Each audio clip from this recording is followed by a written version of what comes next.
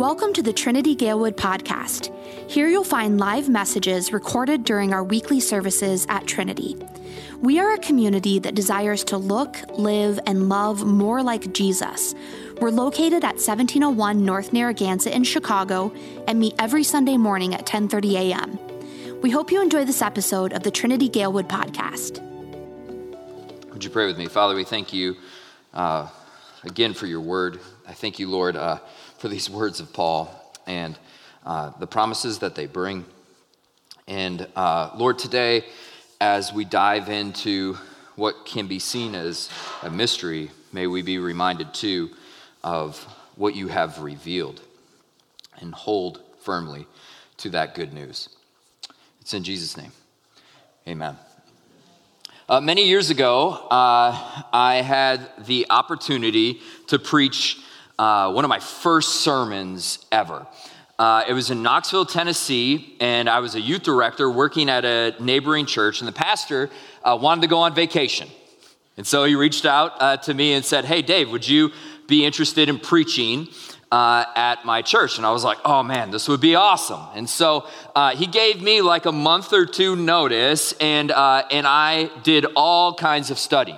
Preparation, planned out. I knew the text. It was the parable of the prodigal son. I read like 3 books to get prepared and all of these things. And he made me write out a manuscript, which then he read, and he revised that manuscript, and then decided that I would have to preach that sermon to him in person, just one-on-one, and he gave me some feedback and all kinds of things. The point is, by the time that Sunday came, and I was there and he was on vacation, I was ready to go.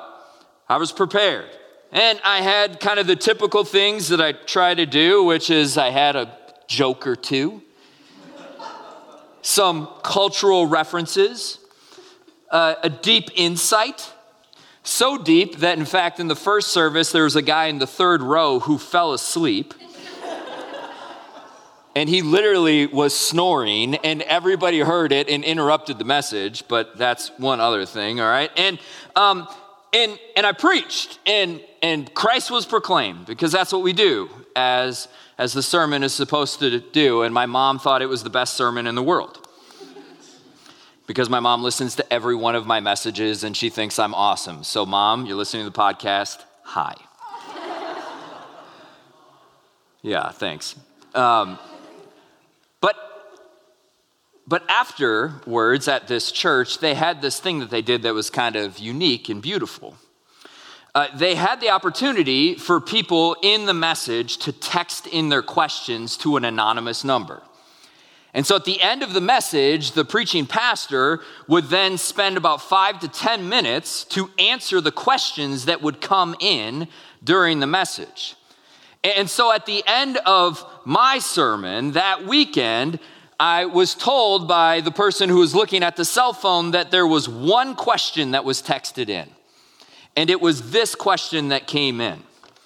How could God allow someone into heaven like Hitler just because he believed in a resurrection, when a good person who lived a decent life and not believe in a resurrection not be in heaven?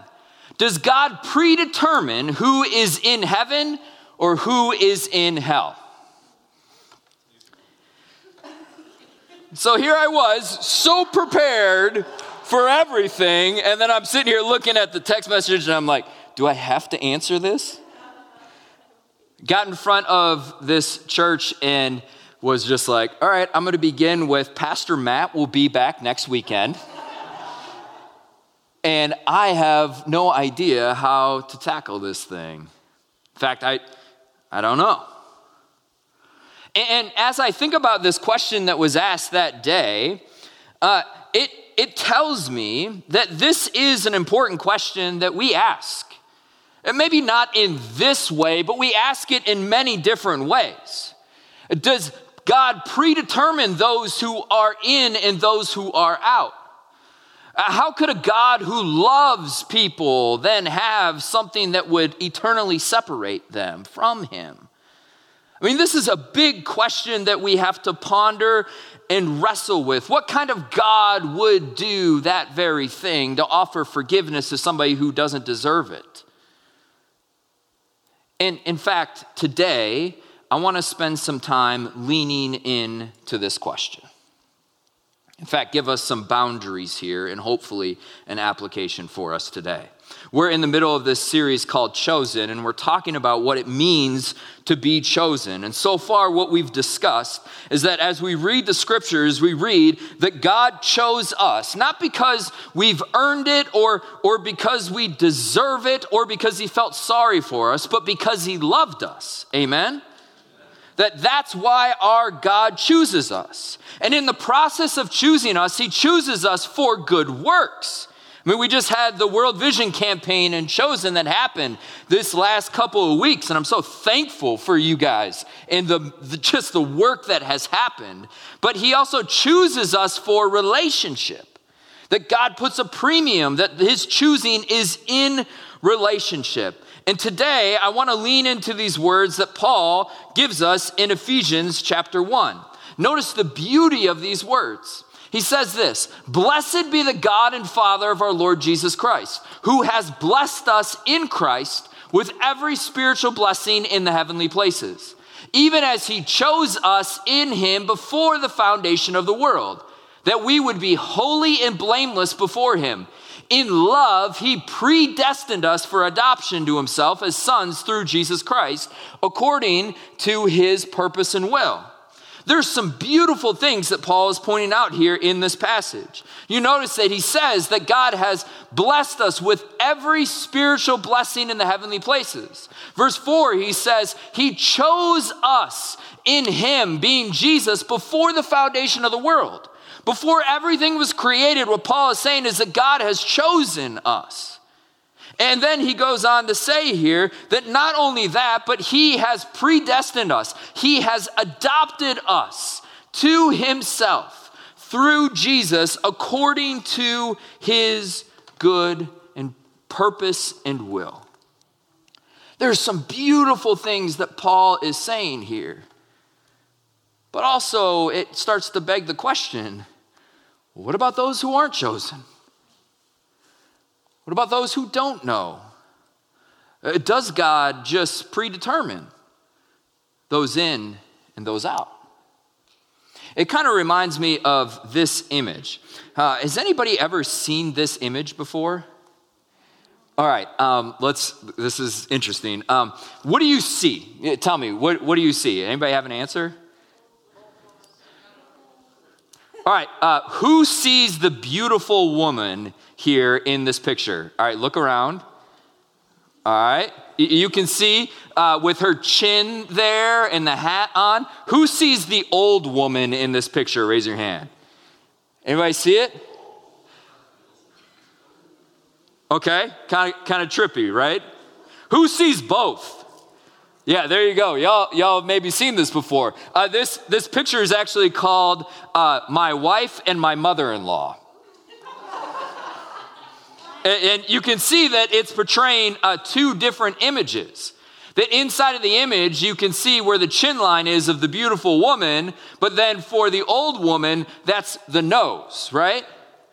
And what's kind of interesting about this image is I think when we come to these big questions of God, in particular, when we look at predestination, what's challenging for us is we just look at it really quick and say, beautiful thing. Or we just say, oh, that's gross and ugly. But what we need to do is we need to lean in, to focus, to see what is really going on here. And so my intention today with this big question of why some and not others is to give us some boundaries. And one of them is going to be beautiful, and one of them might be hard to hear. But then I want to give us something we have to cling and hold on to here. So if you're taking some notes, you're going to want to write this down. The first one is this: boundaries about our God choosing according to the Bible. Looking at the totality of Scripture, we can say this about what the Bible says and who our God is. The first boundary that we need to hold on to is this, is that God desires for all people to know him. And throughout Scripture, you're going to read this, that God's plan is that all people would know him. In fact, it says this in 1 Timothy chapter 2, verses 3 and 4. Paul writes these words, "This is good and it's pleasing in the sight of God our Savior, who desires all people, not just some, not just those that look a certain way or act a certain way. No, he desires for all people to be saved and to come to the knowledge of the truth." This is what God's intention and plan is. He wants all people to know who he is. This is the beautiful side of this image that God wants us to see, that he wants us to know him. In fact, there's another passage here that we actually read from in Matthew 25 that kind of has an interesting perspective here. These are the words of Jesus in the story of where Jesus is separating the goats and the sheep. It's this image of the final judgment. And notice what Jesus says here in Matthew 25, verse 41. He says, "Depart from me, you cursed, into the eternal fire, which was prepared for the devil and his angels." Notice the intentional detail that Jesus is giving here, that eternal separation wasn't intended for humans. But our God is a God of justice. That separation from him was for the devil, not for us. His intention is that he wants us to know him. This is the good and beauty of our God. But here's the other side, the ugly. The other boundary that we need to hold on to is that you and I are not God. You and I are not God. And throughout Scripture, we're going to read this over and over again. We're not God. Isaiah says it this way in Isaiah 41:10. He says, "You are my witnesses, declares the Lord, and my servant whom I have chosen." You're not God. I've chosen you, that you may know and believe me and understand that I am he. Before me no God was formed, nor shall there be any after me. There's plenty of examples that we could use to talk about how we realize that we're not God, but I'll give you 3 of them. You and I are not God because we're not present everywhere. It's a requirement of being God. We literally can't be present everywhere. You and I aren't God because we don't know everything, right? If these last couple years have really told us some things, we're struggling to understand what to know about all things. And we can't fix everything. There is so much brokenness in this world. And the reality is that you and I aren't God because of our limitation, because of who we are. And I think we are willing to say that. We're maybe willing to express that, but we don't understand how offensive it is when we go to God and talk about that we don't have limits. Or when we think that I can fix everything, or that I do know it all, or that I can be present everywhere. We don't understand how offensive that can be to our God. The best way that I can kind of share that with you would be like this. Imagine that you were in my shoes, right? And I had this long day at work. And I come home, and my wife is at home. And she's making dinner. And she's crushing it, as she always does, all right? Dinner is fantastic in our house. And the kids are there around the kitchen table, and they're sitting in their seats, and they're all eating. And I show up at home, and there's a guy in my seat. We'll call him Carl with a K, all right? And Carl is sitting in my seat. Not a real person, all right? Thank you, babe. Yeah, not a real person, but for the sake of this image. And imagine if you're in my shoes, what that would be like if you walk in and you see somebody in your seat, and I approach Carl with a K, and I'm like, "Yo, Carl, what's going on, dude? Are you here visiting? What are you doing?" And if Carl were to say to me, "You know what, Dave, I've kind of decided that I think I could be a better husband to your wife than you. Or I could be a better father to your kids than you." there would have to be some other people called over to the house for Carl with a K.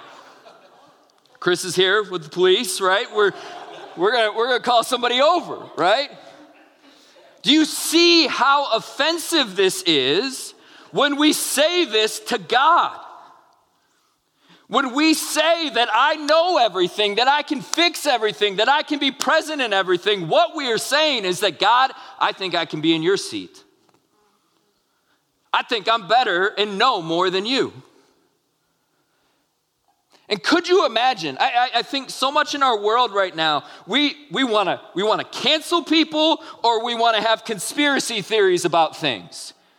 And all of these tensions here, right? And we want to just cast judgment all over the place. And we're like, why would God allow somebody to get in heaven that did that? And we would think that when we get to heaven, we're going to look around and be like, oh my gosh, how are you there? But the reality is we should say, how in the world did I get here? By the grace of God, I got here. And we spent so much time focusing on others and trying to be God. And we don't understand how offensive that can be. Because here's the news. God was here before you got here. He's going to be here after when you leave this place. And praise God for that. And see, this is what we need to understand. We need to hold on to these tensions. We need to understand that God's desire is that he chooses all people to know him. He wants everybody to know him. And on the second part, he wants us to know that we are not God. But this leads us to the result. A result is that we cling to God's plan of salvation. See, here's the good news about our God, is that our God has a plan of salvation to rescue us. I love this verse here that Paul says in verse 5 of Ephesians 1. He says that he predestined us for adoption to himself as sons through Jesus Christ, according to the purpose of his will. What we read that Paul is saying is that God is the one who's doing the choosing. He has adopted us. He's called us. He's brought us into the family. He's the one that makes the first move.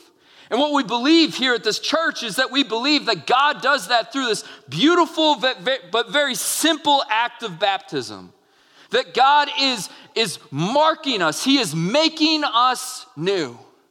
The best image that I can give for baptism would be like this. It's kind of funny, ironic in light of what happened this last week. But for any of you Bears fans out there, which Mitch Trubisky, right? Like you remember the day when Trubisky, the Bears went up to the second overall pick to get this guy. And we're all like, what are you doing? Yeah, you got to be crazy. But the reality is that in this moment, the people who were in charge, they determined that that person was our guy. And what God is doing is he's doing that with us. And sure, there's got to be all kinds of people who know you and are like, really, that guy? Her? You're kidding me. You know their past, what they did in college? You know the things that happened and went on? But what God is saying is that, no, you're on my team. I'm choosing you first. Now, here's the thing. Mitch Trubisky could have said, you know what, Bears, I know how this is going to work out. I mean, certainly we can decide and choose to just walk away and just say, you know what, no. But there's this tension at play that we have to be reminded that God is the one who's doing the choosing. God's the one who acted first. And what we believe is that that's found through Jesus, what he did for us first. That by his death and resurrection, by what he did for you and me, he's declared where he stands with us. Martin Luther talked about it this way. He says that we have to understand this idea of the hidden God and the revealed God. And what Luther was saying is that there are parts of who God is that will be hidden to us, that are mysterious, that we cannot explain. In fact, the brokenness that exists in our world is very deep. I appreciated the prayer of Rosa, that we saw once again this last week how deep the hatred is in our world. Just because somebody looks different than you. I mean, we have mental illness in our world. It is a struggle. We have miscarriage and things that are out of our hands that are horrific. There are things that we just don't understand. And what Luther says that those are the hidden pieces of God. And we can't explain them to our best efforts. But there is the revealed God, Luther says. That God has shown himself to us by Jesus. And I love this quote by Luther. He says this, it's fantastic. He says that it is the most ungodly and dangerous business to abandon the certain and revealed will of God in order to search into the hidden mysteries of God. You hear this? What Luther is saying is that what's dangerous for us is that we can get into all of the hidden mysteries of God and try to reason all of these kinds of things. And in the process of doing that, abandon what God has done. You can't change what God has done. Historically, he has risen from the dead. That's not changing. And so the revealed will of God is one that he has come and died for you and me. It doesn't mean that we don't ask these questions. It doesn't mean that. I'm not saying that. But we can't forfeit what God has revealed in the process of questioning the mysterious. So if I could go back to Knoxville and answer that question, how could God allow someone in heaven, like Hitler, just because he believed in a resurrection, when a good person who lived a decent life and not believe in a resurrection, not be in heaven? Does God predetermine who's in heaven and who's in hell? I remember in that day, I certainly first started with, I don't know. And that might be a really great place to start for us. But I wish I could go back, and I hope for us here today that we would hold on to these boundaries, that we would know that God desires for all people to be saved. That is what his word says. And at the same time, too, we will always wrestle with the struggle that you and I are not God. And so what that means for us in the meantime is we cling and we hold on to God's plan of salvation. This is what it means for us as followers of Jesus. One last story here that comes from the Word of God. I think it's comforting to know that we are not the only people in time who have wrestled with these mysterious things of God. If you're in one of our small groups, we're going to be finishing the Gospel of John this coming week. And at the very end of John's Gospel, there's this beautiful story of Jesus and Peter being one of Jesus' disciples. And Jesus reinstates Peter. Remember, he betrays him. He denies him 3 times. And they're on the shore, and Jesus reinstates Peter to go and do ministry. And right after this moment happens, we read that John, the gospel writer, is following them, he writes. And in it, Peter says this to Jesus. When Peter saw him, being John who was following him, he said, "Lord, what about this man? Is he going to betray you?" is the question. Because what Peter was understanding, you can read about it this next week here, is that Peter says, "All right, God, I know that we're good now, Jesus, but what about John? What's the future with him? Is he going to betray you too?" And look at Jesus' response here. He says this, "If it's my will that he remain until I come, what is that to you, Peter? You Follow me. It's all right that we're going to wrestle with these big, mysterious questions about God. But if it leads us into a place of not following Jesus, I'm concerned. Because here again, what Jesus says to Peter, he says, you know what I want you to know is that I'm the one who has the words of eternal life. There's nowhere else you can go to receive those. And so my prayer for us that as we wrestle